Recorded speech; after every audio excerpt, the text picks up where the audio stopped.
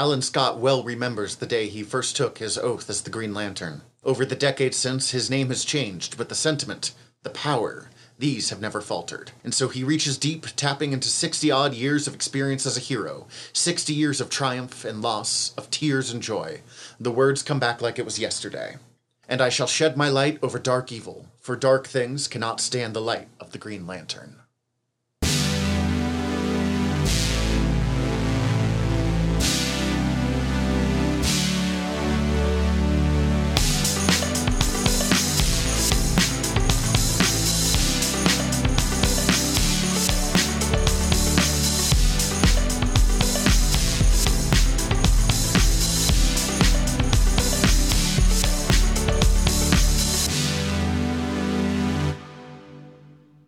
Aloha, bienvenidos, and welcome to Noob Island, a place for nerdy fun, friendships, and learning. I'm Professor T.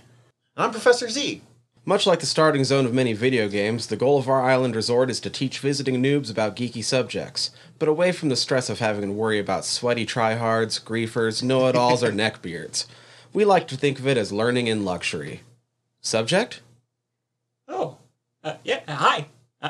Tell the rest of the class something about yourself and what you're here to learn about. My name is Steven, and my ring finger is double jointed, and I'm here to learn about magic in the DC universe. Awesome. Appropriate.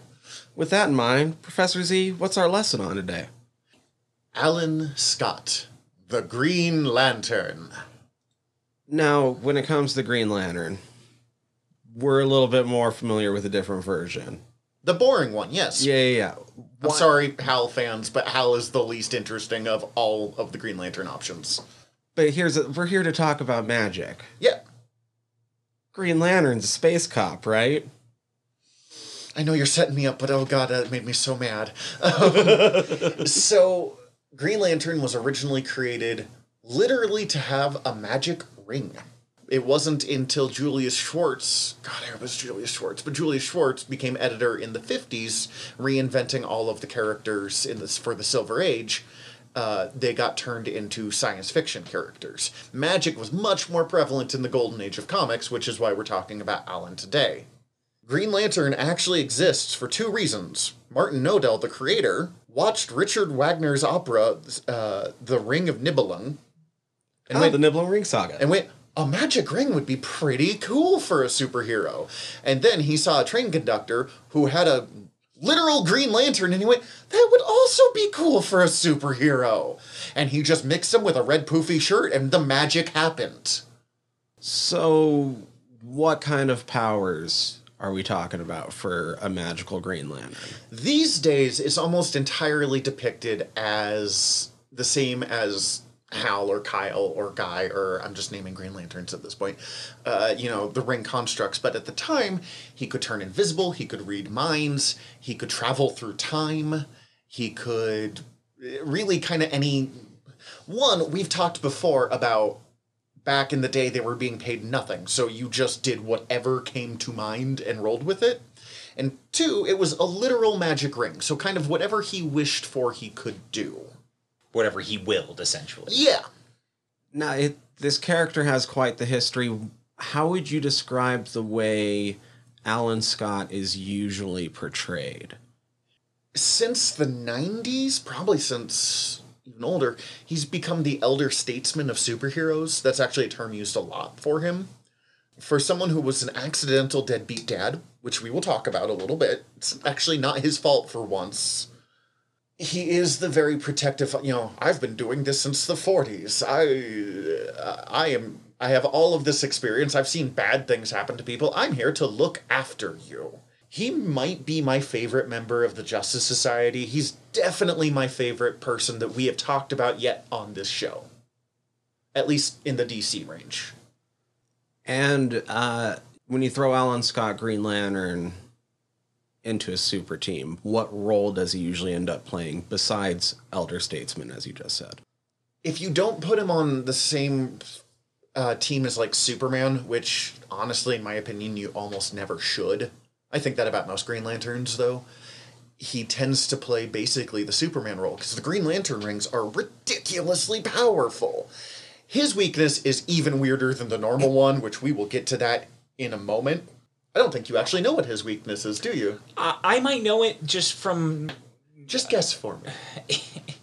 Is it wood? It is! It's wood. I was going to save that, but nope, it's wood. But other than that, like, really over-the-top weakness, although the other Green Lanterns, it was the color yellow, so it wasn't exactly, like, better. Out of curiosity, just because my brain's thinking about it, thinking about the new Green Lantern being a space cop and the entities in space, does this Magic's Green Lantern go into space ever, and does space wood, for lack of a better word... I don't know how to... I'm sorry, I'm gonna be stuck on Spacewood for a while. Okay, so wood from does- alien planets. He does go into space. Does it have to be Earth's? But congratulations, I cannot think of a single instance where he had to fight Spacewood. And And it's technically not just wood, it is plant-based materials. So Okay. Poison Ivy would be super strong against Well, then it. I think that answers my question, because if it's plant-based materials, as long as it's relatively carbon-based in the same category as plants or wood, then I think if it's space or alien wood... This almost feels like a question for Word Balloons, one of our other podcasts, but, like... Also, I don't know. I would say, based on the fact that classic Swamp Thing can transmit his consciousness into alien plant life, then alien plant life counts enough as the same kind of plant life that alien would probably still work against him. Yeah, I'd say on the whole... I'm going to go with yes. I'd say mild caveats for stuff that isn't technically similar enough to Earth plants. But to answer your other part of the question, yes, he does occasionally go into space. No, it is not a significant part of his story. Mm-hmm. And he is an honorary member of the Corps. Interesting. Like, they accepted your powers are close enough and, you know, you've been a hero for a long time. And also, you pretty much just trained Kyle Rayner wholesale. So, yeah. Also, his daughter, Jade, who will come up a bit here, but not a lot, her powers are pretty much just Green Lantern powers. But with no ring needed, just Jade is awesome. Is also an honorary Corps member. Alright, cool. Before we get into the history of the characters, are there any more questions do you have? Not about Green Lantern specifically. About the book we did read, I do have some questions, but we can get on that. Well, we'll save that we're for there. that section. It is interesting. He is arguably the first gay superhero, but only thanks to retroactive continuity from the last 10 years. But Fork, yeah, I'm here for that. He's gay in current stuff. I'm all for it. We are going to talk about multiple romantic relationships he had with women in the original stuff, but if you're pissed that Alan is gay, die mad about it. Sorry. Not sorry. No, I'm not Not sorry at all sorry. Yeah. So, are we ready to dive into... Let's deep dive this. Let's do this. So, two things before we go in advance of this. Even though this is character I probably knew best before going in, for some reason, all of the articles I could find on him had the absolute worst timelines compared to the others. So, thank you for being a good editor, Tyler. I trust in you. And also, while I really meant to listen to a couple of podcasts about the character before we went in today, because that's just one of my ways that I set up, I instead listened to a 3-part podcast about Aleister Crowley, who is an extremely different character. Yes. So and I was like, no, it's fine, it's still magic. And I'm like, this is the least Alan Scott person I could have. The most wickedest man in the world is definitely not who we're talking about. No. He might come up more in the Constantine episodes. Surprisingly not, but... What, Constantine didn't go through a college I'm a fan of Aleister Crowley phase like everyone else on Earth did? No, he was into real magic by that point. Fair enough. So, we are actually going to start millions of years before the birth of Alan Scott with the Starheart, which we mentioned in our first overview episode. Roughly 3 million years ago, I'm actually going to stop myself there. I'm going to tell you the original Green Lantern origin before we explain how they kind of retroactive continuity it into stuff. Please. The original Green Lantern origin is that a magic green flame fell into China, promising, I will give death, I will give life, and I will give great power. A man forges the flame or the meteorite or whatever it is that fell, they just call it the flame, but it's a meteorite, into a lantern where then admittedly racist depictions of Asian people freak out and murder him over this. Yikes. This could have happened just as easily in Europe, whatever. Like, I don't think they were being like, Asians or Chinese people are like... prone to murder. If No, but they're, you know, this 10th happens. century peasants, no matter what, aren't going to be crazy about the guy that's, like, making magic lanterns. Let's be really honest here. Yeah.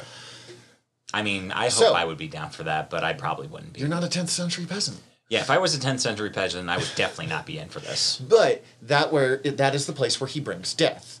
This lantern is later taken by a madman who changes it into a modern day, quote modern day, again, this is the 30s, train lantern.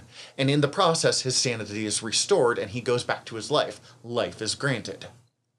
Then, Alan Scott finds the lantern in a crash, and it gives him the power of the Green Lantern, which is how he survives the crash, gives him great power.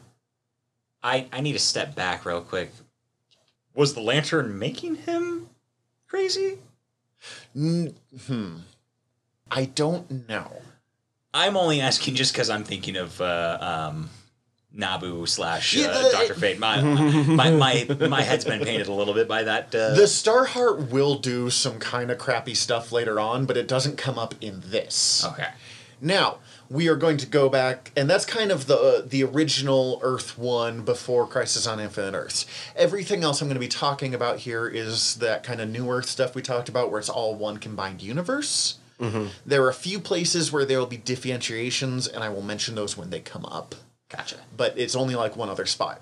In this version, because they kind of came up with a couple different reasons why there was this Green Lantern on Earth who was magic-based. And they kind of got blended into one admittedly confusing thing. So we're going to start with 3 million years ago, the Malthusians, the precursors of the Guardians of the Universe, decide that they are going to create an orderly universe, and they go to war with all of the dark, chaotic sides. The last part being the Empire of Tears. Mostly I'm saying that because I think the Empire of Tears is a super metal name.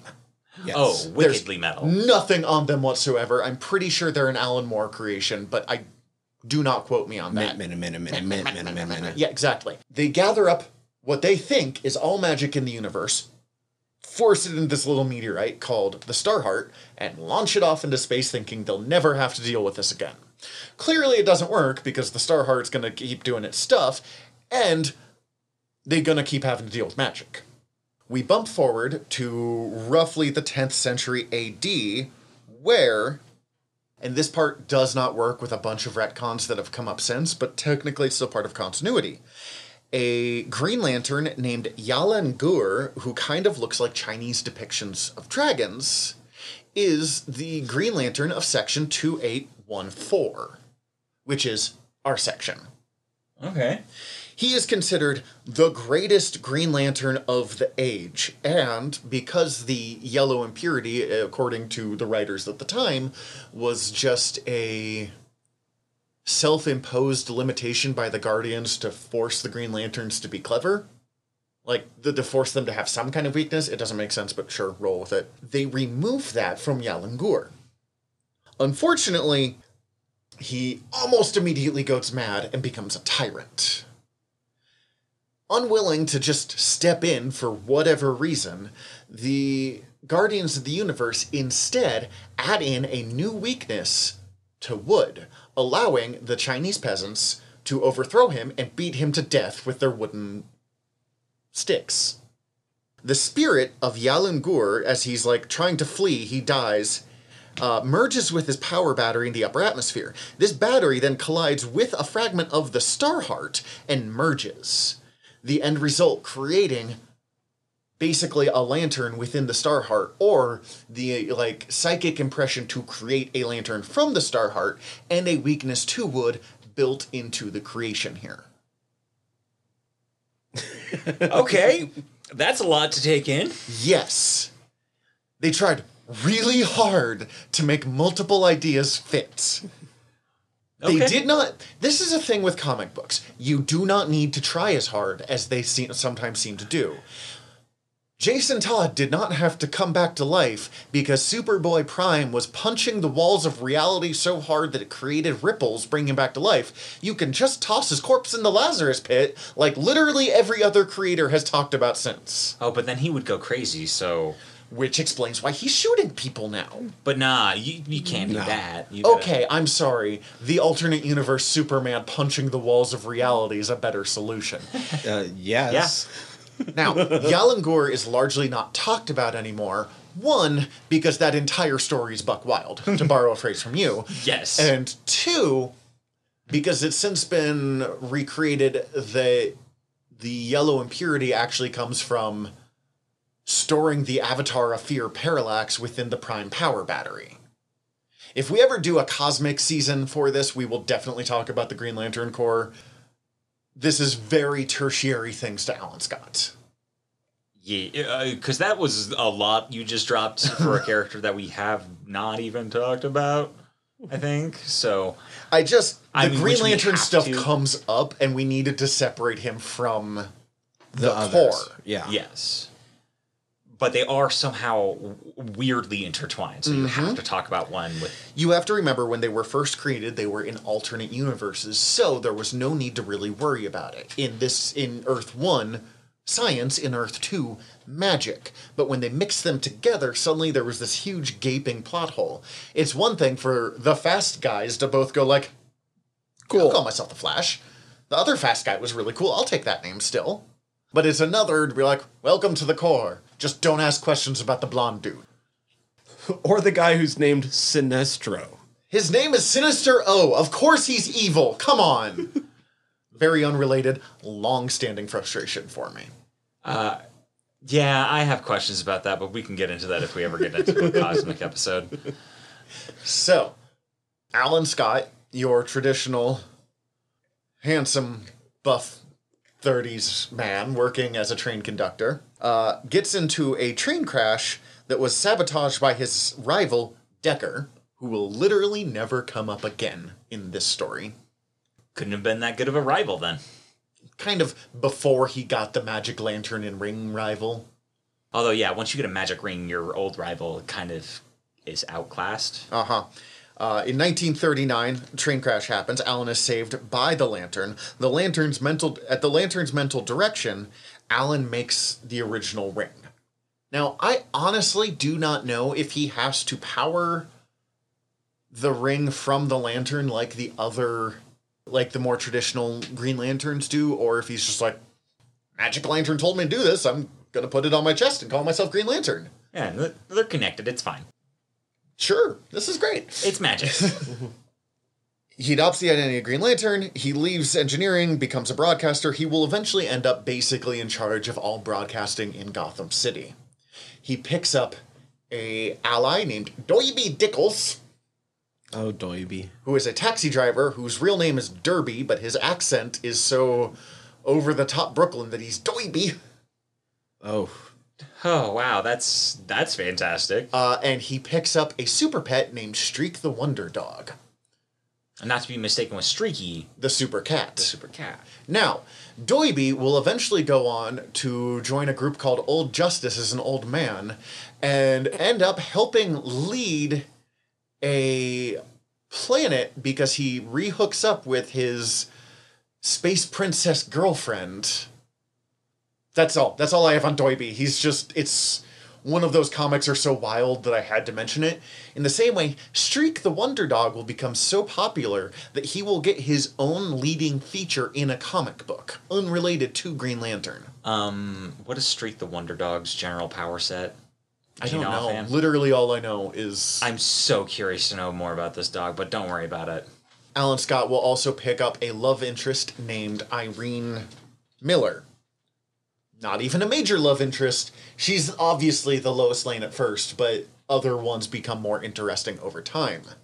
Just didn't quite work. Tyler is looking up Streak the Wonder Dog here. It just looks like a dog. Is enhanced sense of smell, enhanced hearing, claws, fangs, and extra acrobatics. I don't know. It's like a backflipping dog. So it's He's like the Captain America of dogs. well, that answers my question, but I'm slightly disappointed because I was imagining it's a dog with the Green Lantern's powers. So I it's want at least like a red shirt or the Green Lantern. Like, anytime you put a mask on a super pet, it's better. yes, 100%, 1,000% agreed, 100,000% agreed.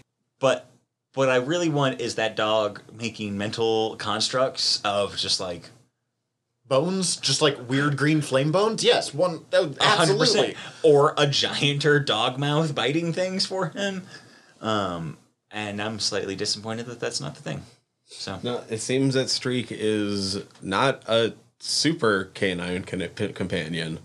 He's just a cool dog. Streak is just a pretty heroic dog. okay. Well, that's also cool. He's a good boy. Yeah, it's hard to argue that. So, Alan ends up becoming a founding member of the Justice Society, and even becomes the second chairman of the society. I'm not sure who the first chairman is. I think it's either Flash or Superman, but I don't really know for sure. In this modern continuity, it wouldn't have been Superman, because he doesn't come up till later. He does leave for a while, originally unexplained, but eventually retconned as the Justice Society went in a battle against a man named Ian Karkull, who they were affected by a spell. We mentioned this in the Dr. Fate episode. They were affected by a spell that he did that kept them and their spouses from aging. Which they needed to explain why he was still running in the 90s, 50 years later. Alan Scott actually failed to save the person who died to power the spell, and the reason that he wasn't a member for a while was as written off as he basically took a leave of absence being like, oh dear God. Oh no, I feel real bad. I would definitely need to take some time off after I It's accidentally very fair. Like, aged all of my best friends some 40 plus years. I guess all of my friends are going to stay unaged, actually, for 40 plus years, because we just accidentally absorbed the life force of this person I failed to save. Yikes. Yeah. Yeah, no, that's not... I'm gonna take a week on that one. I might take call a it sick month. day. Yeah. In his personal life, he constantly battles the costumed villainess known as the Harlequin, who, unknown to him, is his secretary, Molly Main. Molly was more a criminal, as she thought Green Lantern was really cute and wanted to get his attention, as opposed to, being a Joker character by any stretch of the imagination. Does she know he's the Green Lantern? No, not at this time. God, that's some That's a good peak stuff. 40s comics right there. Oh, yeah. She will eventually turn over a new leaf, becoming an undercover agent for the FBI, and disappears for the next couple of decades. I love that. Interestingly, most of his villains during this time are unpowered characters, with the exception of Vandal Savage, who is a caveman powered by the radiation of a meteor who has kept him alive ever since, and Solomon Grundy, the ever-reborn zombie swamp monster creature. Solomon Grundy, born on a Monday. Yes, we should... I love Grundy will absolutely get, if not his own episode, at least a solid half of one. good. Yeah. That's what I was going I'm to a say. Is we should definitely do a huge Grundy episode. fan. I really liked the Grundy that we see in this. In the I Blade Red. don't, and we will talk about that. I have thoughts on Fetish Grundy. Yeah. Yes. That's what I will say too. Thoughts. Now, in the early 50s, when put in front of the House of Un-American Activities, which was basically just, oh God, what's his name? McCarthy. Being like, no, you guys got to reveal yourselves. And they're like, no. The whole JSA retires. In the original timeline, I say the original timeline because the comic that talks about this comes out in the 80s. About 10 years later, he briefly comes out of retirement to face a villain known as the Reaper. The Reaper is wildly outclassed while facing him, but in a desperate attempt to get away, does whack him in the face with a nunchuck, because wood. And they both escape. Reaper hides out in Europe for the next couple of years. Green Lantern goes back to retirement because that was really embarrassing. I am mostly mentioning Reaper because he comes from a story called Batman Year 2, where which is later recreated for Batman Mask of the Phantasm. Oh. One of the all-time great Batman animated Really? adaptations. And the name was changed to The Phantasm because the Reaper was considered too violent for 90s Batman the Animated Series. That movie slaps so hard. That movie slaps so hard. If you have not watched Batman Mask of the Phantasm, as much as I appreciate you listening to us, just pause it. We'll still be here. Go watch that right now. Please. Yes. We'll wait. All right, welcome back. During the 60s and 70s in the original Earth 1 stuff, Green Lantern was involved in the yearly JSA JLA crossovers that literally happened in a JLA annual every year for like 15 years of comic books. Long-running thing. Wow. In this one, in the modern continuity, he's just mostly retired through those ages, not coming back until after Superman appears, kickstarting the new age of superheroes and inspiring all of the JSA to come out of retirement. He is not wildly active during this time. He'll tend to appear when the other JSA appear. Probably the biggest thing that happens during this time is he marries a woman who he believes is named Alex Florin. She is actually Rose Canton, a schizophrenic villain named Thorn. We should say comics in this era, they're still not great about it, but comics in this era were really not good about mental illness and any kind of variation of It's mental only a norms. thing now of being aware of writing it Yes. about it now. So, very bad then. I also, Rose and Thorn, come on, man. Oh yeah, it's a whole thing. I understand they were paid very cheaply, but come on, man. Now, Alex, or Thorn, disappears on their wedding night, starting a fire, making Alan believe that she died in the fire. Disappears. I don't know why. I looked it up, too. I don't know why she decided to do this. Unknown to Alan, and actually unknown to her at the moment, she is pregnant with twins. Twins, Basil. Jenny Lynn and Todd, later known as Jenny Lynn Hayden and Todd Rice. These two will get put into foster care and raised not knowing about each other, let alone not knowing about their father. Yeah, Todd Rice. I love Obsidian. Obsidian's pretty sweet. Also, I believe the first openly gay member of the Justice League. Mm-hmm. Meanwhile, Alex is taken to the Amazons' Reformation Island. I don't know why the Amazons decided to take her on, but she's actually not going to come up again. These two will later on find each other in life, go on a quest to figure out who their father is. They find Alan and confront him of, "Hey Dad, where the hell were you?" With his response being, "I don't know who you are." What is happening right now? Why? Who are you, Shadow Man and Glowing Green Girl? Like, Yeah. Not a good response, but probably the only... now, in his defense, I am Defendable definitely response. putting words in his mouth here, but he straight up did not know he had children until they showed up being like, "Hey, what up? Dad? Can we join the Justice Society?" Which, like, yeah. Yeah, no, I'm not... Yeah. They end up joining Infinity Inc. He will end up having a pretty close relationship with Jade. He will have a very difficult relationship with Obsidian. Not out of any, like, it never anything of like, "You're gay and I have problems with that," but just Obsidian had a lot of problems and he didn't know he was going to be a dad, so they don't have that, deep inbound "I changed your diaper" kind of relationship. Yeah, that would probably be challenging.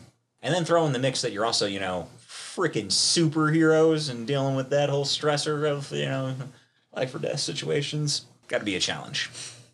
The next few things that happen here, I am not 100% sure my timeline is correct. So I am just... Forewarning. If I am wrong, please let us know. We'll do corrections in later episodes. But what I'm pretty sure happens next is the 1986 Crisis on Infinite Earths. This is where the two universes are combined, and this is one of the few places where it gets confusing, because it was not immediately clear after Crisis on Infinite Earths was done whether people remembered the crisis and remembered what happened. Right. Because the Earths had been merged, and in Crisis, like while the crisis was happening, Alan and the other JSA members remembered being from an alternate universe. Later on, people remember a crisis happening, but it's really vague what happened in it. Like, and oh, everyone's really that thing unclear. happened. You know, and no that one thing? really That remembers really the universe big how bad it was thing. before. They most remember a crisis happened, Barry Allen, the Flash dies. So did Supergirl. So did a few others.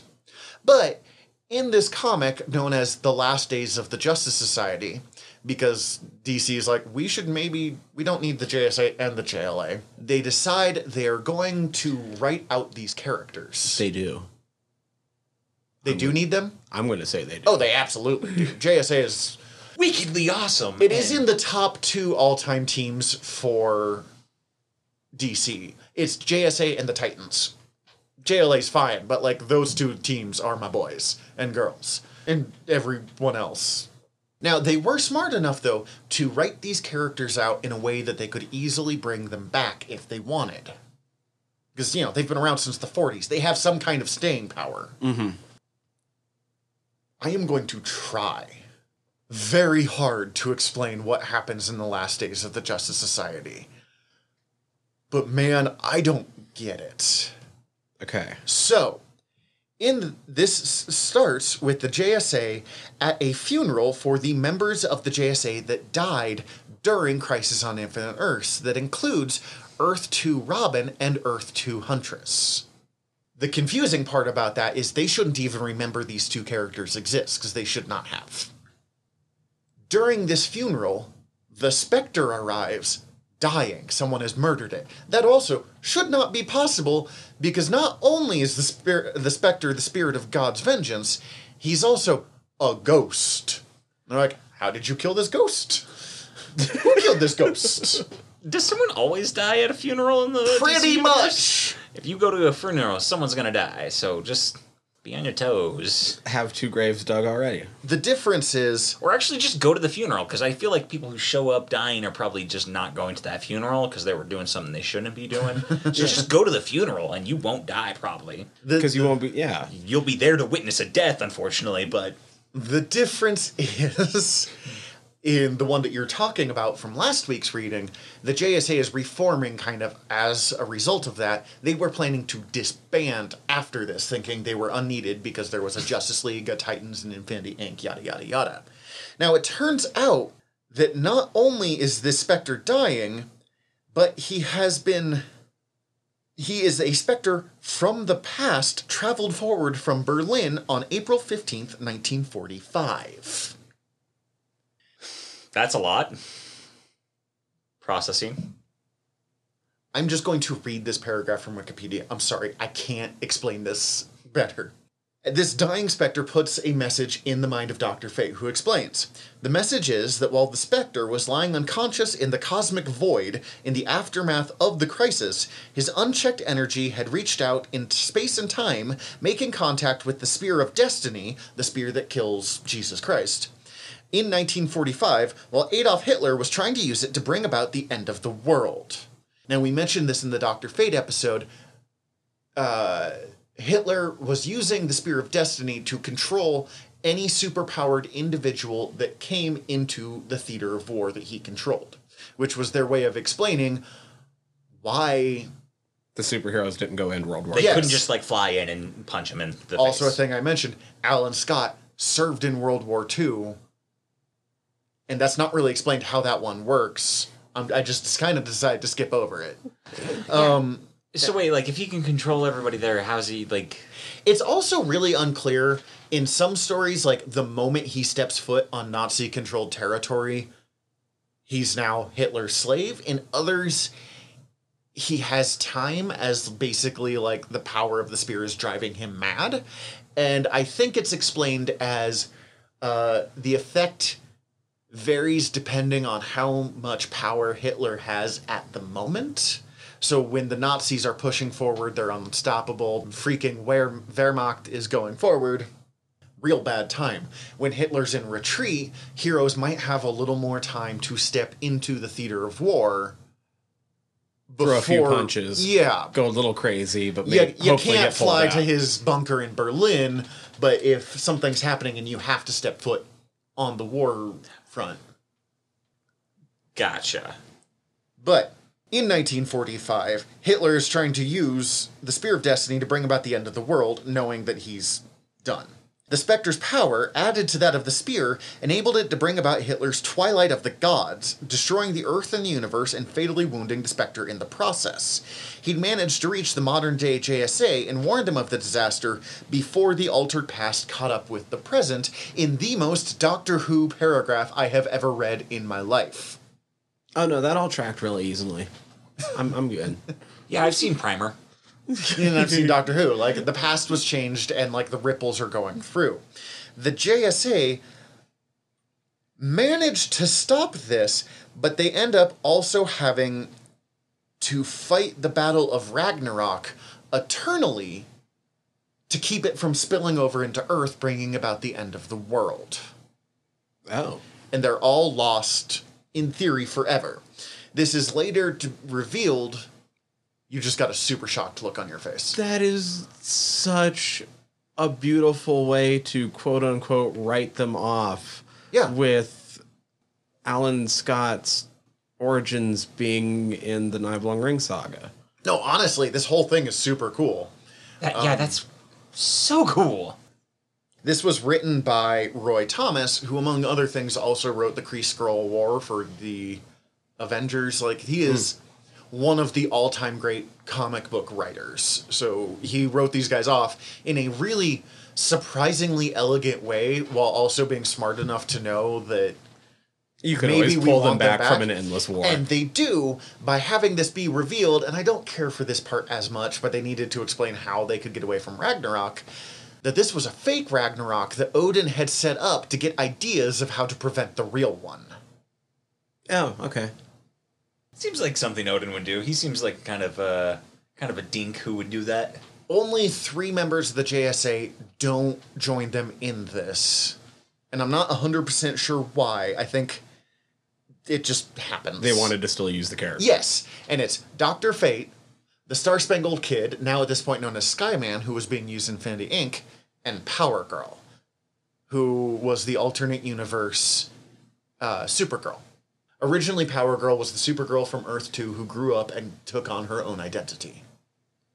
Every time you tell me that, it always is like, that slaps. I like that. It's really good. And they tried to write that out, and later on she's like, no, she's the descendant of Atlantean sorcerers. I'm like, no. You put her origin back right now. Yeah, why would you change that? It's Because so there cool. was a mandate in the late 80s that Superman could be the only surviving Kryptonian. No Supergirl, no Krypto the Superdog, no Streaky the Supercat, no thank God Comet the Super Horse, Oh, well, yeah. no Beppo the Super Monkey. Although, now my question is, was Comet the Super Horse ever Kryptonian? I don't think so. Go listen to our Word Balloons episode where I scream about Comet a lot, and I scream. Oh, yes, and we can be done with it, but I just needed to circle back real quick on that, because No, I think he was a centaur. Yeah, he was a centaur cursed by a goddess. That's cursed. It actually kind of fits Cursed into this a goddess, plus. into a horse, and then in another continuity, some sort of horse wrangler? Horse Wrangler Angel Man, yes. Angel Man turned into a horse. Wild stuff. He Go might listen to come that up in episode. our Angel episode in a very brief, I hate this so much, but he is here. We have to talk about him because he exists, but we don't like it. Yeah, that's a wild thing to just get rid of everybody but Superman, and then probably undo it a couple years later, I imagine. Actually, about 15 years. Oh wow, that's Where longer than I Superman imagined. was the only Kryptonian. Weird. Now, thanks to the machinations of a character known as Wave Rider, who mostly Dan Jurgens made him and really wanted to keep using him, and was ways to write off strange timeline discussions, the JSA are brought back to the post-crisis Earth. This follows to a mini-series where the JSA is attempting to adjust living in a new world, being out of Ragnarok, and living in the modern age. This is really where Alan gets very much set up as the elder statesman. In this time, he's back now with his wife, who I forgot to mention before this. He meets Molly again, aka Harlequin. Finds out she used to be an FBI mole for a while. She finds out he was Green Lantern. They get married. She adopts his children as stepchildren. Then he immediately gets sent to Ragnarok. But she doesn't? No. Obviously? Molly doesn't have a great time from now on in this story, if we're going to be honest. Yeah, I imagine your partner just got sent to an Infinity War. A Infinity Apocalypse War or so? Sorta. A very Marvel-style setup story with Ragnarok and all that. Mm-hmm. During this time, Alan is de-aged by the Starheart, and the power enters directly into him. So he no longer has to use the ring. He also changes his name to Sentinel and gets a modified costume that is much sleeker. It's much more traditional superhero costume. So it's no longer like full shirt and pants. And it's only red and green as opposed to the red, green, yellow, brown, and purple of his original costume. That's a lot of colors. It's a lot of colors. Yes. I'm surprised they did that, considering I imagine ink would be expensive at that point. The remade costume is not bad. I actually kind of like it, but it's not... The other one's a little more iconic. I would actually kind of do a mix of the two if I had my way. He also changed his name to Sentinel at the time because, similar to what we were talking about Power Girl, they decided there would only be one Green Lantern. The Corps is destroyed. Kyle takes on the role of the Green Lantern. Alan becomes the Sentinel. Why he's called Sentinel is never really explained. He's just cool. He also is involved in the realization that the superhero, or that Hal Jordan has gone insane and become Parallax. This is part of where I'm confused, because I know he became Sentinel partly due to a mandate that there would be no other Green Lanterns, but he was already Sentinel before Hal Jordan becomes Parallax and destroys off all the other Green Lanterns. So these two stories are happening basically concurrently to each other. Alan is also de-aged again. His wife will have basically a mental breakdown because she is now significantly older than her husband by all appearances, and will sell her soul to the demon Neron to get her age back. Man, that guy loves buying souls, doesn't he? I mean, his whole thing was he's popping up and buying souls of supervillains. She's a former supervillain. Yeah. Alan, with the help of young Green Lantern Kyle Rayner, who kind of becomes his adoptive son in a lot of ways, helps regain her soul. Kyle will also go on to date his daughter. They get very intertwined in each other's lives. Shortly after this time, the JSA reforms and he full-on takes on the role of Elder Statesman, where we saw in the comic we read last week. As a member of this JSA, he will be involved in several major stories. He will take on his son, who has been driven mad by Ian Karkull, the guy that made him young forever. Mm-hmm. Face off demons like Mordru. He will basically be involved in every major story, although he doesn't have a ton of stories where he is the main character. He's the backup support character.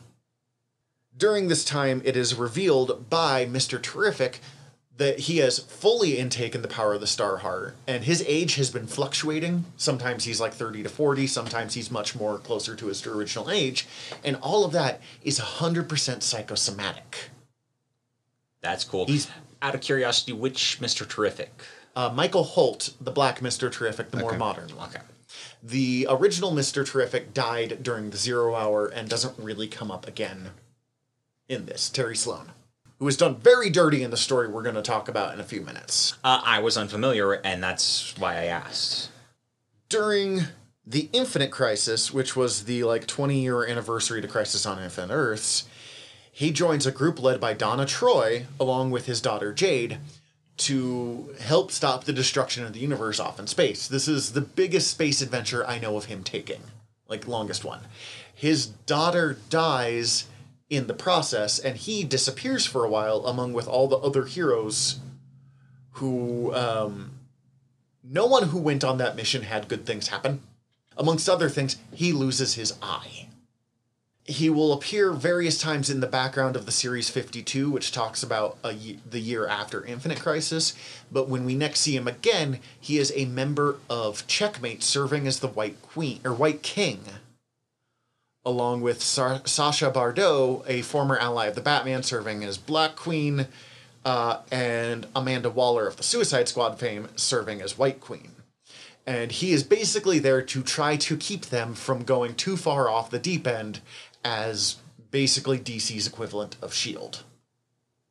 Somewhere around this time, as he's also helping lead a new version of the JSA that straight up is just adopting every legacy hero they can find. Oh, you're the new Mr. America? Come join us. We knew the first Mr. America. We can help you. Oh, your dad was the Amazing Man? Cool, you have his power. We can help train you. We're literally taking on the children of all of the former ones. During this time, he gets possessed by the Starheart, which this is where the Starheart becomes much more actively malevolent. Creates a green city on the moon, starts wearing the armor that he was wearing in the Kingdom Come storyline because it became very popular for him to, at the time, bring in aspects of the Kingdom Come designs, and tries to destroy the world. I want to say boisterous medieval knight. Yeah, very much so. He is freed from this, but he decides to keep the magical green city on the moon that he created, and it becomes a haven for various magical creatures across the DCU. That's This cool. is such a good idea that they did not do much with, and I'm pretty sure Eclipso destroys it later on. Oh, boo. He is put into a comatose state by... Oh, this happened before, but it's still cool. We're going to mention it. He is put into a comatose state during an attack by the Gentleman Ghost. During this time, Alan is visited by the ghost of Jade, his daughter, who tells him goodbye and grants him a portion of her green energy. His missing eye becomes a green glowing orb that lets him see ghosts. He later on, I think, just gets his eye back, and I don't know how. His daughter also comes back to life, and I'm not a... Oh, that's from Brightest Day, right after Blackest Night. Can I guess how both of those happen? Ghosts? No. Magic. Dun, dun, dun. The white light of creation, I think, is what brings her back, but the other part is magic, yeah. I'm pretty sure the white light of creation is probably a form of magic. If you ask me. So I'm going to go with magic. In a battle against a villain known as Scythe, who was actually kind of the result of a disagreement between him and the Flash. They were, back during World War II, they were told to go take care of this person, disagreed whether they should kill him or not, and he ended up escaping. Scythe reappears in the modern day and breaks his back, turning him into, I believe, a paraplegic, but he could be a quadriplegic. He could heal his paralysis, but it would limit the power or the will he was using to resist the power of the Starheart and make him go evil again like he was doing on his cool moon thing. This part has become very confusing. I apologize. The DC Universe just before the New 52 was, in fact, very confusing. They kind of knew they were going to reboot everything, so they were just throwing stuff at the wall to see what would stick. Mm-hmm. Let's see if any of this works, and if it does, we'll take it with us. He mostly hangs out during this time, not doing a whole lot. He ends up having to unleash this power of the Starheart to take down the villain, Darken, which is a really bad name. D apostrophe A, or D apostrophe A-R-K-E-N. It's Darken, but Darken. Darken. Arkin. Dark and He unleashes the power of the Starheart in the process, but it incinerates his body, and the JSA ends with a funeral for Alan, who they believe to be dead. I'm guessing he's not, but he might be. This is the last time we see the traditional Alan Scott until 2020. But first, we're going to jump forward to the New 52, and this is Tyler Space. Yeah. So we're going to start. We'll start by talking about the Alan that we actually read some about for today's reading. This Alan Scott is the young head of a media empire, GBC Productions. He is going to propose to his boyfriend on a trip. Is it a business trip? We just read it. Anyway. I think he's on a business trip, but it's mostly let's have a business trip so we can go see my boyfriend. Yes. And then they immediately deviate from that to actually just have a little rendezvous after a quick train ride. Uh-huh. Yeah.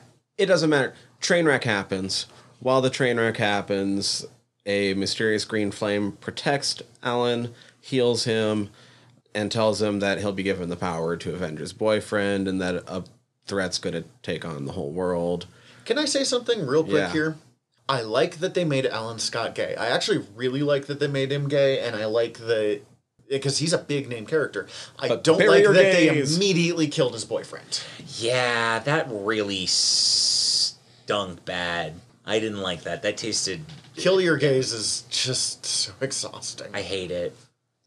His engagement ring gets turned into the Green Lantern ring in this case. And he's now the Green Lantern. Woo! And immediately gains an enemy in... Well, now that the Green... Oh, yeah. Earth 2 Green Lantern is connected to the Green. We will talk more about the Parliaments in depth on the Swamp Thing episode. The Green is... Basically, So the psychic consciousness of plants, isn't it? Yeah, so the Green is the psychic collected consciousness of all plants across the universe. However, the Earth 2 Green is also kind of like the spirit of nature and of Earth, and is a little bit more Earth-centric than standard it seemed Green. a little less beyond Earth's scope, at least from what I've read. Look, Earth 2 Parliaments are weird. They have the clear... I don't even remember what the clear is. Well, and they have the gray instead of the rot for Yeah. death. But basically, they were like, cool. You know who else is really popular? Swamp Thing. So he can be the Green Lantern Swamp Thing. Pretty much. That's awesome. It is. He's basically fulfilling the Swamp Thing role. He's the Green's avatar and champion. So He's that's just cool. not a plant man. Yeah, he's just not a plant man. Takes on Grundy, strands Grundy on the moon. Earth 2 Solomon Grundy being an avatar of the Grey, which is kind of rot and death and decay. Now, trapping Grundy on the moon, I believe, is what happened in the very first Grundy story. I do know that he did that at least once in prior history, so there's a very much callback to old school Green Lantern stories. I feel like the book we read very much was calling back a lot. There was a lot of paybacks to a lot of references and stuff. James Robinson is very good at that. Yeah. Later, that Alan Scott does get reunited with Sam, who has become an avatar for the White, and all the Parliaments sort of set aside their differences when Apocalypse is going to attack Earth. The other avatars end up sacrificing themselves to give him their power and to sort of help stop everything from going down. And then he kind of gets a last little goodbye with Sam, as his gaining of all of this embodiment of the Earth's primordial natural enemies also means that he's going to lose his memories of Sam. And sad, and that's where it ends for him, basically. That sucks. He was... I mean, that sounds like it's probably written well, but that's a bummer from that little snippet. I think he was originally, like, Robinson was clearly setting him up to be the Superman of this new world, but later on they introduced new versions of Superman, and they were much less sure what to do with Alan after that. That was basically the Alan Scott that we got right at the beginning of the New 52. We've talked a little bit about the beginning of the New 52 in the past and very much simplified it as like Flashpoint happened, and when things got reset from Flashpoint, Not everything got put back together right. not everything got put back together right, and New 52 happened. They retconned and filled in exactly what caused it. It's not just Flashpoint coming back together. Flashpoint coming back together was selected as the time frame for when the time changes happened. But what it was after almost 30 years of owning the characters, DC said, we're not going to just respect like that Alan Moore created these characters and leave them alone anymore, and we're going to actually use all the characters from The Watchmen. And Dr. Manhattan starts mucking about with time. Now, we should say here, I'm just going to get this out, DC treated Alan Moore dirty when it came to Watchmen. Yes. Oh, absolutely. They made a deal that they would retain rights until it initially went out of print. And DC has just made sure that Watchmen has not been out of print ever since. For 30 years now, they have kept Watchmen in constant print to make sure Alan Moore never recovered the rights to his characters and creation. Oh, wow, I freaking hate that. I don't even like Watchmen that much, or Alan Moore that much. I'm still like, oh, dude. Just from a creator content and, like, fair use standpoint, that really sucks.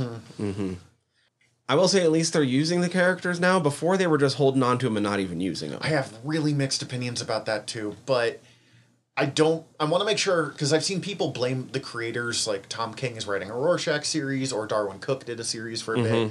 I don't blame the creators who are using these IPs that DC is hiring them to use. I do blame DC's bad business practices. But I will also say that you can choose to not do that work too. So, but also I understand that It's complicated. we live in a capitalistic society, and I mean, is it crappier to hold on to them and not use them? Yes, that is definitely worse. But also at the same time, just give it back to him and let him do what he wants to do with them. I agree, which would be nothing. But yeah, no, he would. But that's his choice.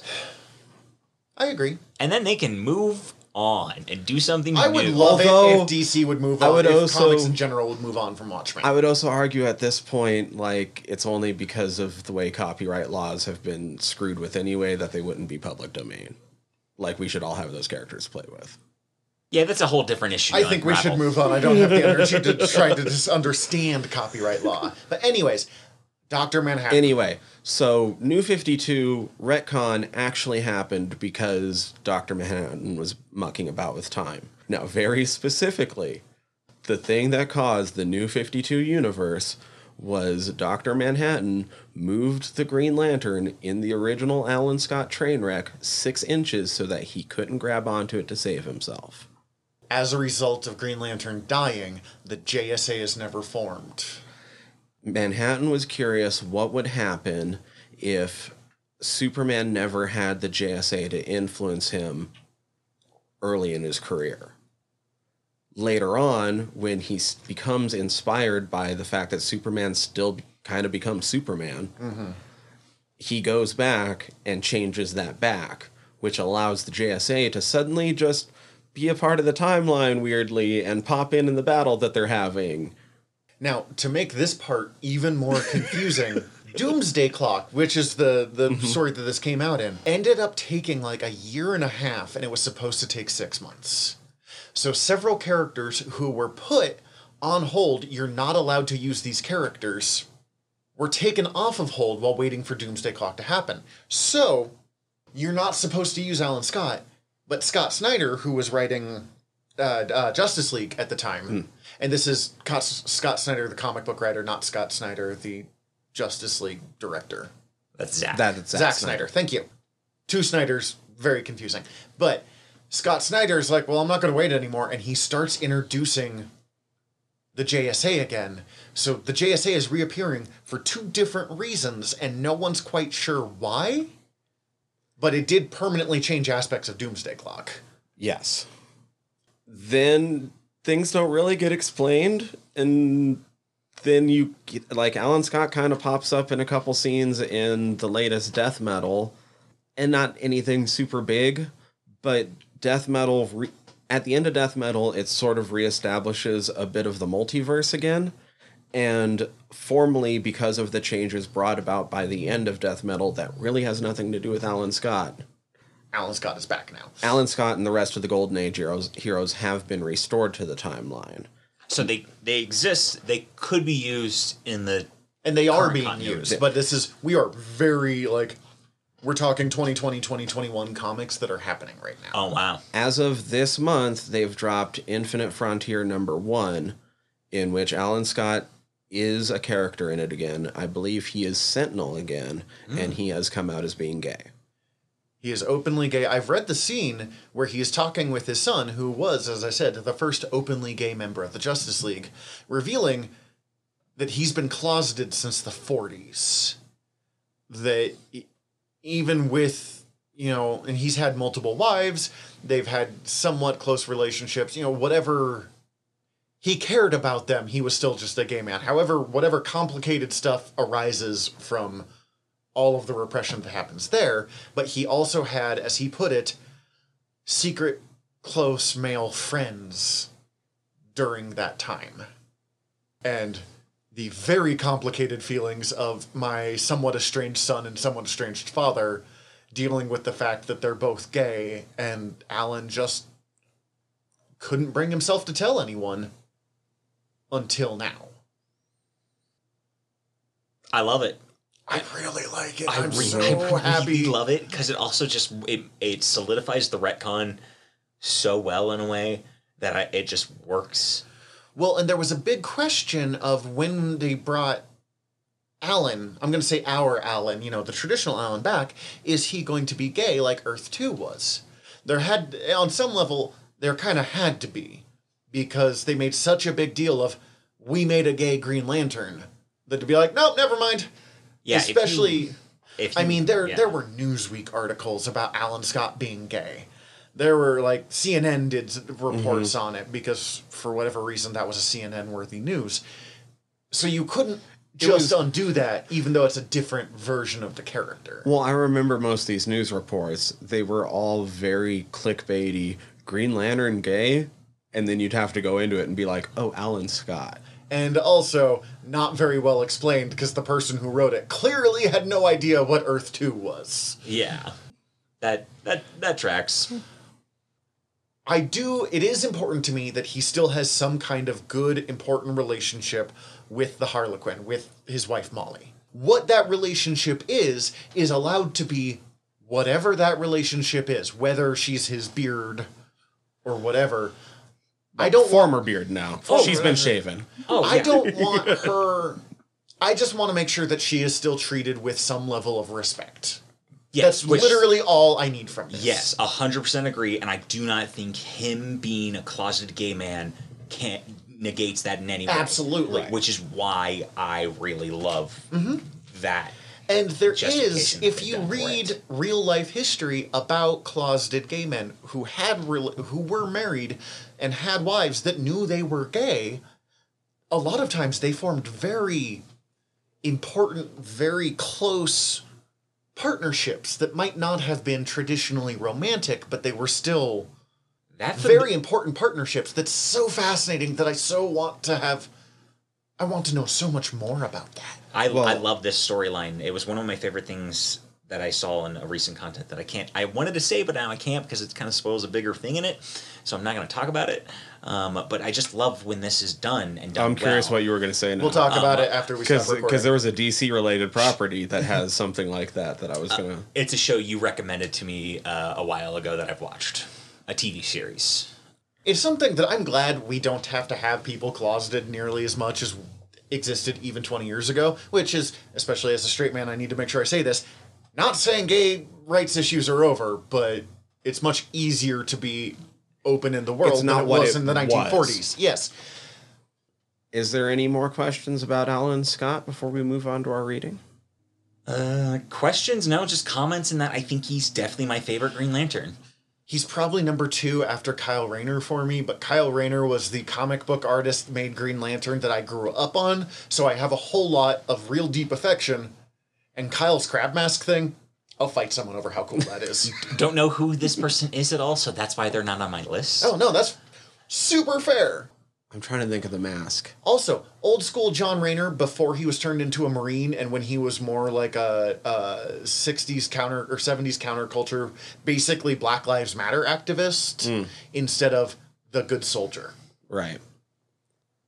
Well, I suppose let's take a quick break. Go enjoy some of the luxuries of our island. I'm going to do some shuffleboard real quick. And we'll come back and talk about our reading. Professor Z, what again was this week's reading? Earth 2, Volumes 1 and 2 by James Robinson and Nicola Scott. They would have started around 2011 because this was a New 52 launch book. I'm going to say this before we dive in. I have nothing but good things to say about Nicola Scott's artwork. She's one of the best working comic book artists out there. I don't care for this Green Lantern design. Yeah, the design overall was kind of... It's bland. Bland to middling Especially at best. when I'm used to, as I said, red, green, blue, not blue, red, green, purple, yellow, and brown, and then just green with more shades of green. Yeah, and like off mic a moment ago, we were just talking about how the 90s designs collar and cape was such a choice. I feel like this one didn't make any choice. That's a good way of putting it. Like it's not a bad design, but it doesn't stick out. I kind of forget about it. It's almost simplified version of his Kingdom Come armor, but without the like really bold choice of he's a straight on King Arthur knight in shining armor look. Yeah. I do love this version of Alan is super good in this. He's super interesting. My biggest critique of this entire bit is I don't love his costume. His costume for me, not the weakest link in this Earth 2 lineup. For me, it is definitely the Flash's helmet. Oh, yeah. In fact, I think I might hate Flash's helmet a touch worse than Bondage Grundy. I think, for me, the thing that works the least is the Flash / specifically his helmet. I think the rest of him, if you gave him the classic helmet... And left everything else, it would have been my number one choice. You pretty much, at that point, have the J from the Flash TV show, but younger. Mm-hmm. Which would have worked really well, because that one actually does work pretty well. There was this thing, when the New 52 came out, that they were so scared of, like, the old classic hokey stuff that they had to get rid of all of it. And it created a really weirdly grim, dark DC universe. And we've talked about this before. Why I think DC works is you have these, like, really kind of cool... I hate to use the word edgy, but kind of cool, edgy, dark corners. But then you also have the polka dot man. Yeah. You have all of these weird, strange things. And what makes DC work is the fact that you can mix these two things together. And the New 52 was so scared of the weird, goofy stuff that Flash wasn't allowed his cool World War I helmet. Which I think in the original was like his father's helmet from World War I, because he came from the 40s. Which, that's cool. And also the transition... I don't know on that, but man, I'm going to say it is, because it should be. If that is the case, still, that's a cool concept, even if it isn't. But then the translation to Roman god Mercury... Who's wearing that helmet? It works so well. Why change it to nearly that, but crossed with, like... It for some reason reminded me of I forget, I never can remember his name, but the villain from Spaceballs. Big Helmet? Is it Big Helmet? I have not seen that since it was in theaters. But crossed with like a motorcycle helmet and the Mercury helmet. It's too many things. It's too many things, but that's why it doesn't work in my brain. It is, just thinking of Flash, I forgot that this Flash was magic-based. So that was kind of fun for this season. I also really loved that all of these characters, for the most, I think they're all magic-based. Are any of them? All the ones we meet so far, more characters will get introduced that aren't. No, the Atom is not. Yeah, the Atom. No. He was hit by apocalyptic technology. Oh, okay, that's right. Yeah. So cosmic at best. Cosmic. And then we do get introduced to Mr. Terrific, who is doing some sciencey stuff. But Jay Garrick is magic-based. Kendra is magic-based. Hawkgirl. Also, such a good Hawkgirl design. Oh, yeah. I was super unsure Yeah. when I first saw it, like, using blue instead of the traditional kind of yellows and browns. But God, it's good. Really works. Plus, I really dig the design for Dr. Fate in this. Giving Dr. Fate a starscape is... I didn't know how much I needed that, but I think I've mentioned it before. I am a sucker for starscapes on superhero outfits. Yeah. So this book starts with a very similar plot line to actually the Justice League book at the time of parademons and apocalypse attack. This uses Steppenwolf because Darkseid's off attacking Earth-1. Because there was a running thing in the New 52 comics. There's all these alternate Earths, Earth-1, Earth-2, whatever. There's only one Darkseid. There's only one new Genesis. So he's not just sending stuff to Earth-1 to attack the Justice League. He's sending stuff to multiple Earths. The problem is, this Earth didn't have the rest of the Justice League at that time to help out, which is why they were getting overwhelmed. So we see Superman, Batman, and Wonder Woman die in the process of saving them. Mm-hmm. One thing I liked about this Earth is I always enjoy, as much as I love those three characters, and I love those three characters, I always enjoy seeing a DC universe without them, because it does give characters like Green Lantern and Green Arrow space to shine where they might not as much otherwise. I don't know if I've ever seen a DC universe without them in this way, in which like they existed. They had a triumph. They won a battle, but in doing so, died and are gone. This is a pretty unique setup. So this is I'm gonna just full. I really liked this book a lot. I want to get more of this and read more of this book. I was texting you because I knew there were more issues, and I knew I hadn't finished it. I didn't realize, all told, there's about 100 issues of Earth-2 related stuff. Wow. Oh, okay. Because it's so much. This series ran 30. They did a series called World's Finest that tells what happens to Supergirl and Robin, who disappear in the first issue, which also ran for about 30 issues. Earth-2 World's End was a follow-up series that ran about 20. And Earth-2 Society was a follow-up to that one, which also ran about 20 issues. So there's about 100 issues worth of Earth-2 storyline telling here. Which, as someone who's not read a lot, like I've read a little bit of DC, most of what I've read is in the New 52 continuity, but like that's a lot. It is, but like that's the era I got into. I didn't read a ton, and I was on it for like 2 years basically when that came up, and I was reading a good chunk of it. So I was semi-familiar with the DC worlds and loosely familiar with most of the characters. Coming into this book, like I just know characters, but I don't need to know anything about them. I really appreciated this book in a really way that I want to read more of it. I feel it's super approachable to like new readers, in that you don't have to know anything about any of these characters, or you can, but it's all new basically, and I really appreciated that, and I really appreciated a lot of the like paybacks and setups of like references to other continuities in a good way. Yeah, I really enjoyed this book a lot. I did enjoy that in the advertisements for this book, they failed to mention that they were going to kill Batman, Superman, and Wonder Woman in the very first issue. Oh, that is beautiful. So they were releasing these like new designs, and like they were putting more emphasis on, you know, Green Lantern, Flash, Hawkgirl. You knew that those were going to kind of be the main ones, but they did not tell you that they were going to blow up all three of them just immediately.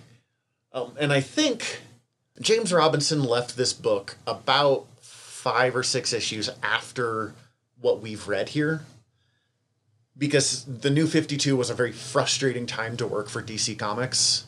A very frustrating. Editors were changing stuff after you rewrote something, and then changing it again, and then a lot of big name creators ditched.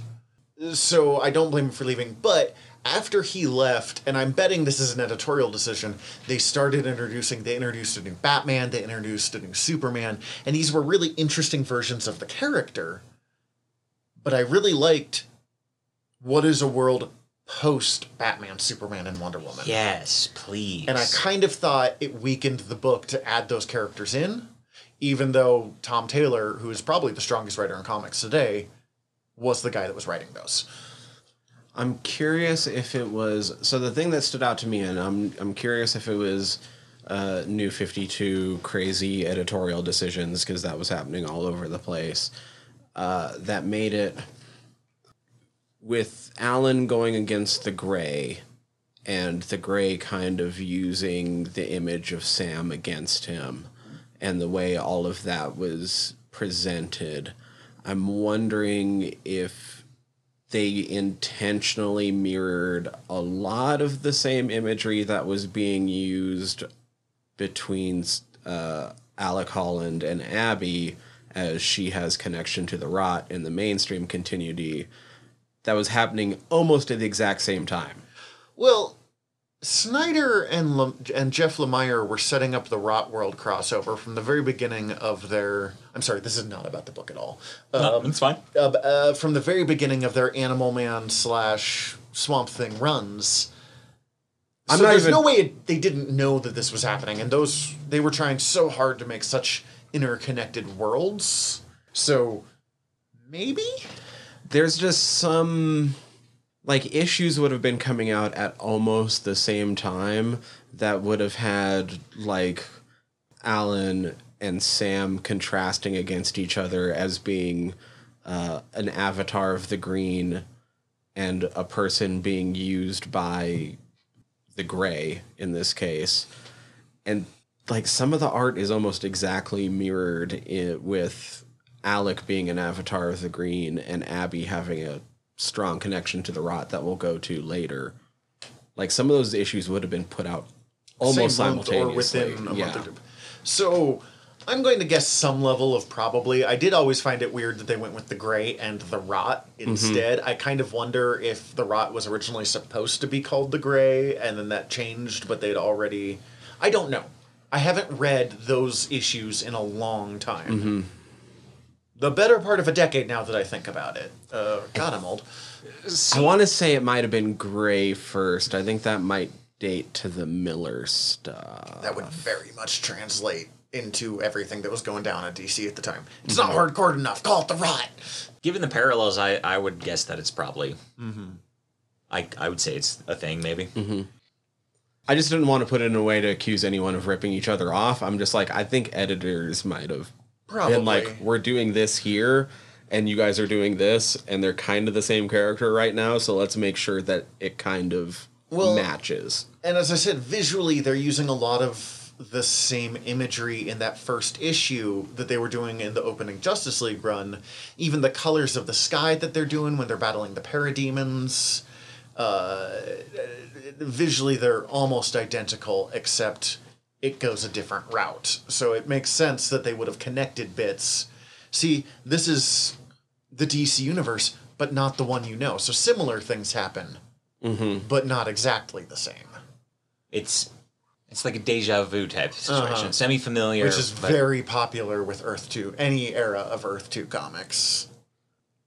Okay, so we've already said stuff. Bondage Grundy.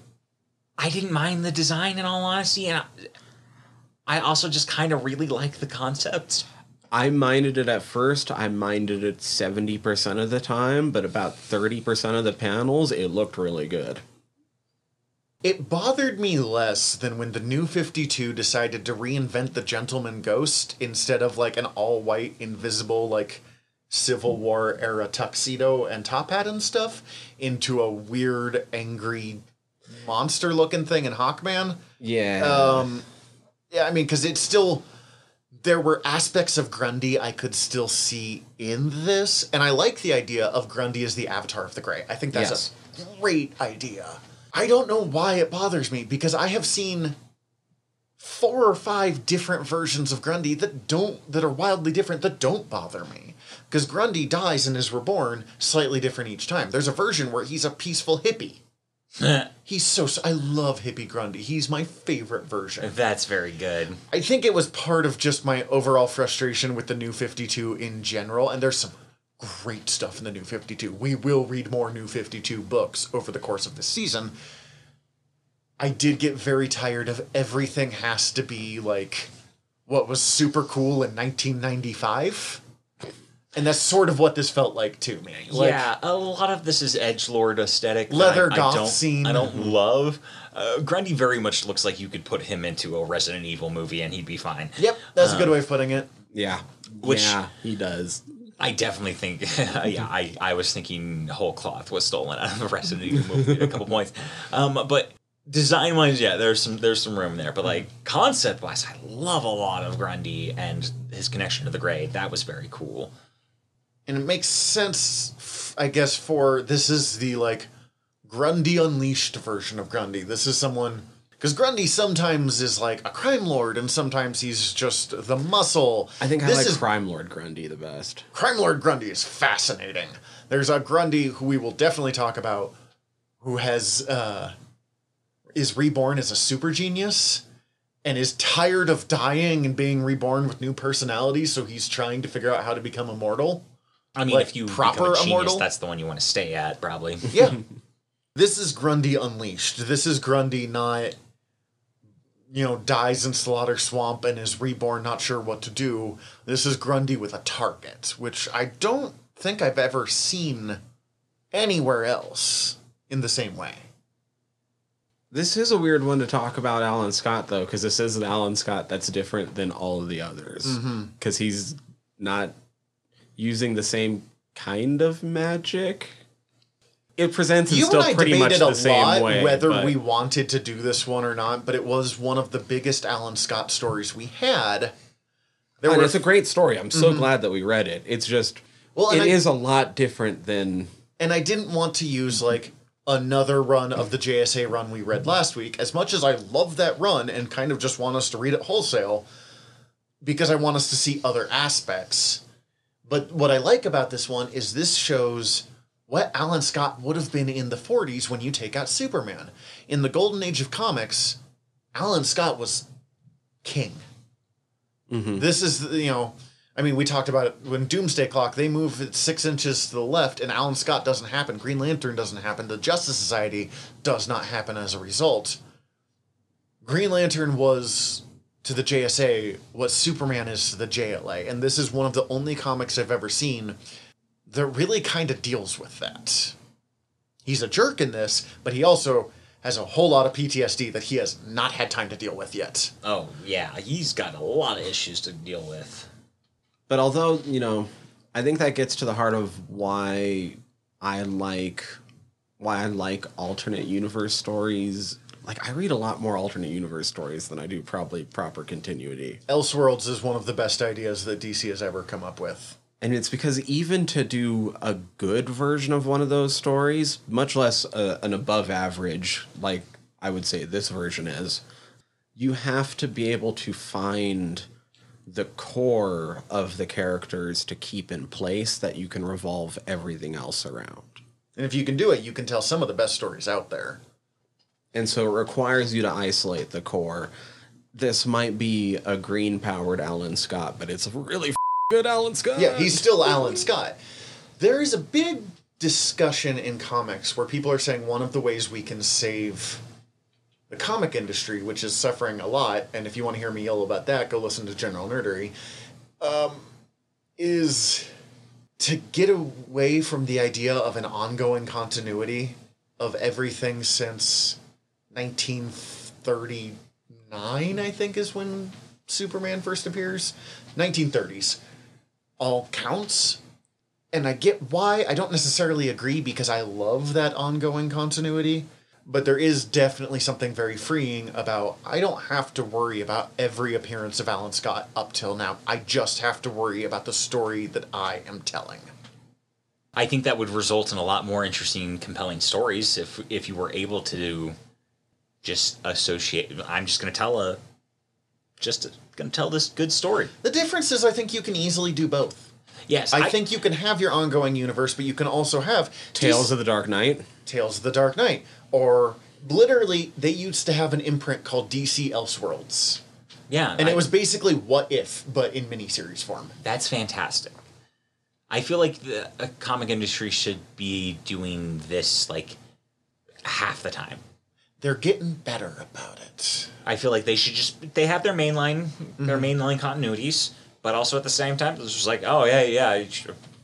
Thanks for writing that Green Lantern story. Do you want to come write us a weirder Green Lantern story, but that's not Green Lantern, but is Green Lantern? DC's been doing a whole lot of kind of young adult standalone graphic novels, or a series of graphic novels, or whatever, that is basically exactly what you're talking about. Of like, okay, here's a story, and it's going to use Beast Boy, but it's going to just use Beast Boy. We're not going to worry about everything that's existed before. Marvel's doing a slightly different of doing mini-series of, instead of trying to publish a monthly, What If, which I'm name-dropping a couple times, because What If is appearing on Disney Plus right now. It is awesome. It's a lot of fun. I need to start it. They are doing it just as mini-series form, like Spider-Man Life Story, or, which is What If Spider-Man aged in real time. Oh, wow. Super good. So the comic industry is tapping into that, but there is a whole lot of debate of, should we just do that, or should we just do all one universe? And I think the idea of we should just do one thing is an insult to everything comics is capable of. But I have strong opinions. Why not both? Exactly. That internet gift that is blaring in my brain of the little girl saying, why not both? Yeah. We can have awesome, been alive since the 40s, just coming out Alan Scott learning how to deal with that. And then we can have this Alan Scott who's like, I'm gay, it's great. Thank you for being kind of accepting to me, Mr. My Dead Boyfriend's Dad. Just do a whole imprint that is just What If imprint. And just like call it Elseworlds. Just go bring back Elseworlds. Bring back Elseworlds. Whatever. Everybody. I just thought Elseworlds was a really good It's name. a good name, but just like do that. And then you also have your mainline continuity still. Where you'll probably be mining out some new characters and cool content that you can then put into your Elseworlds stuff. Mm-hmm. I guess I'm trying to think of things to say too much about Earth 2 other than, God, it's just really good and underrated. I do have questions, though. Okay. I was very unfamiliar with that continuity's Mr. Terrific. Terry Sloan was treated super dirty in this. I'm gonna guess yes, because also I will say the only version of Mr. Terrific I'm very familiar with is the Flash / Green Arrow TV series, Mr. Terrific. The gay live action one. Yes, Yeah. thank you. That's basically the only one I know. So I had to ask you, who the heck is this guy with the gloves that's just messing up some people? Terry Sloan was the original Mr. Terrific, and literally his whole thing was he was just good at everything, and he believed obsessively in the concept of fair play. He believed in the concept of equality. So he became a superhero who believed in it so strongly that he literally put fair play on his chest.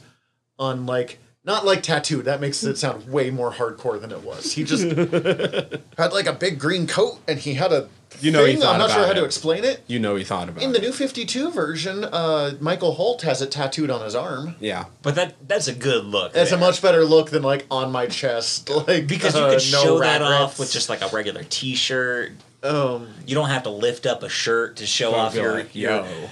You also then don't have to worry about keeping your abs tight for that. Although you're superhero, so you're probably pretty chiseled on that front.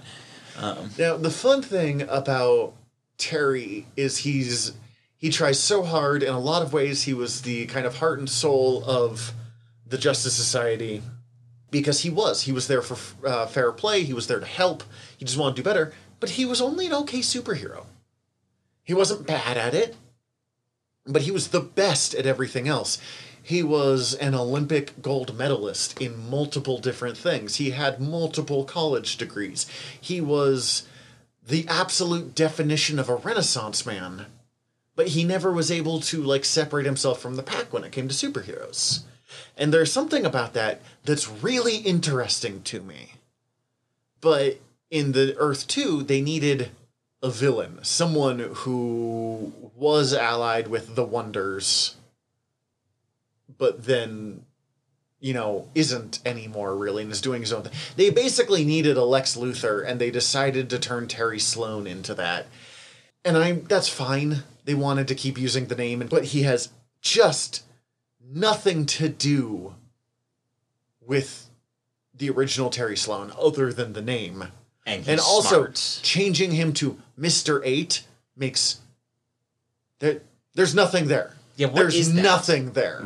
Is that supposed to be something? I don't don't know. understand if He's it like, is. I was the 8th hidden wonder.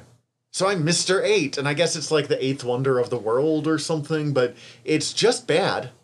But no, I is there hate it. supposed to be wordplay in the name that I'm not hearing? I tried really hard to figure it out. Nope, he's just... Just Mr. 8. Yeah, not it even like sucks. I was high and came up with something dumb, because then he would just be another version of Mr. E. But nope, just Mr. 8. I hate it. Uh-huh. And he Right. has really forgettable power armor look. It's not a terrible power armor as power armors go, but In all it's- honesty, I thought this was just a weird version of the Red Hood, Jason Todd Red Hood. When I saw him, I was just like, it kind of looks like it. that. Yeah, that's what I thought it was, and it was pretty unimpressively just like, I was like, okay, so he's got a jetpack, I guess now, Jason Todd. I don't... And then I realized it wasn't Jason Todd; it's this other guy I'm unfamiliar with entirely. Thinking of other Mr. Terrifics, the Michael Holt. Holt, thank you. I've said it 4 times already today, so there's no reason I'd remember it now. The Michael Holt version, transferring over to Earth 2 but being from Earth 1, I thought was a really interesting parallel from, you know, Power Girl is the Earth 2 Supergirl, or Huntress was, at that point, the Earth 2 Robin in our universe. So I thought it was fun to have that interplay. I don't think that ever happened right, but I think it had more to do with editorial interference. Yeah, I feel that like a lot of stuff suffered from. They were just putting him in there and didn't get to use him They enough. were, and I don't remember clearly. I have not read nearly as much of Earth 2 as I thought I had. But I don't think they ever bring him in the way that he was clearly being set up as he was going to do. Any more questions? I know I had other ones, and now I'm trying to think of them. Superheroes in camo is super boring. I'm just getting it out there. The Atom putting him in camo, giving him basically a ski mask instead of like... You read... Atom Smasher was in the last book we read last time. He's supposed to have a mask like that, and instead he's just got like a Like ski a- mask with camo. Yeah, it's just... I do think it's less boring when said camoed person grows to being 5 stories tall. Sure, but at that point, it's kind of like having the camouflage bikini. Like, come on, man. Yeah, camouflage doesn't do you a lot of good when you're that huge. When you could punch Godzilla, you have now defeated the point. Unless it's all for a surprise attack. Because really, with his power, in all Yeah, but honesty... he still had the bright yellow shirt. Yeah, They just wanted to make him look more military, so they gave him the fatigues. And Yeah, which- sure, fine, whatever. But I'm not pro-military myself. I'm not so- wildly fond of military superheroes in general, so I agree with you there. I just... Yeah. He sucked. I didn't like him. I forgot he You existed. weren't supposed to. I don't think. Like, he was the guy that was literally trying to grab the superheroes or the other wonders and arrest them. So, I loved the whole bit with going and collecting Fate's helmet and Jay and his mom tagging along and Wotan I basically liked having, Jay's mom. having conversations with Jay's mom and Wotan was very cool. This is something that you probably didn't even notice, but it really threw me that they had Joan, his, in this one, ex-girlfriend, be so freaking mean to him when they broke up. Because in the original continuity, he marries her and they're a very loving couple. I Yeah. noticed They this. adopt Impulse. She was like... And I get, you know, She's the best normally. he's kind of a slacker, like... Kind of a slacker post-college. But she didn't say anything that made him sound at all like he deserved, I never want to see you again. It was like, unless he's doing some stuff in the bedroom that's really weird and bad, I don't get that. But that's a whole different thing we're not going to touch. Yeah, that I did notice this because it was like wildly over the top of a breakup in my book. Now, we should say, we are only seeing the literal last 5 minutes of a relationship. But she was like, we had the nice dinner, we had the good breakup sex, we had all of this, it was ending really well. Now, I never want to see you again because you don't have direction in life. I'm like, whoa! Joan! Such a hard turn to then just like pull the rug right out from under it. And him being like, she's right, I don't have... Maybe it's because I'm a college dropout and I have my own things on that front that I've had to work through, but like, you're not a bad person because you don't know what you want to do with your life at 22. Yeah, I also finished college, and I still think you're just doing fine, guy. It's okay. That said, maybe he was things have been talked about. In other stuff, you're not a bad person, you weren't a good boyfriend. I've been that person, by the way, too, so fair enough. But, so maybe we literally are only seeing the one scene that makes her look the worst, but it just felt weird to me. It felt whiplashy a little bit, of like, pleasant, go die and I never want to see you again. Wait, see, here's the... You guys read that beginning part as pleasant? I read her as it being like her being super stressed out and like trying to reiterate to him, like, look, we went through this step. We went through this step. We went through this step. I'm done.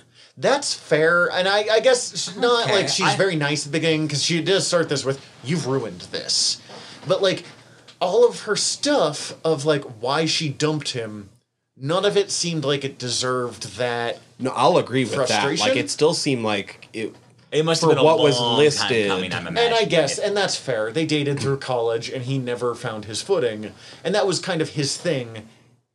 And his mom mentions this, like being the Flash is the place where he might be able to find his footing. And I get this is I've known people who this is a definite thing for them. They need to have a partner who knows what they're doing with their life. And that is a thing for them. And there were places in my life where I should not have been with someone because I didn't know what I was doing with my life. That's fine. It was Whiplash as someone who has seen a whole lot of Joan, who is like, those two are the quintessential happy married couple that he's been a superhero forever, but like, it doesn't destroy their lives, and we get that so rarely. And then also, even as someone who hasn't seen a lot of Joan, it felt whiplashy, as in like, man, this character seems like a real Grinch, just unnecessarily mean in this situation here. Also, we've discussed this a bunch on General Nerdery. Ever since I've gotten married, I just obsessively want happily married couples in my media. Oh, I just in always, I much prefer the concept of a healthy relationship, and like not being Married in with the children toxic- has a lot to answer for on this front. Yes, it does. But this is okay. But we have gotten way afield. Do we have anything left to say about this before we... Alan Scott especially. Yes, Alan Scott is... This happens a lot with our readings, I've noticed. I'm curious. I did have a curiosity while I Please. was reading the book.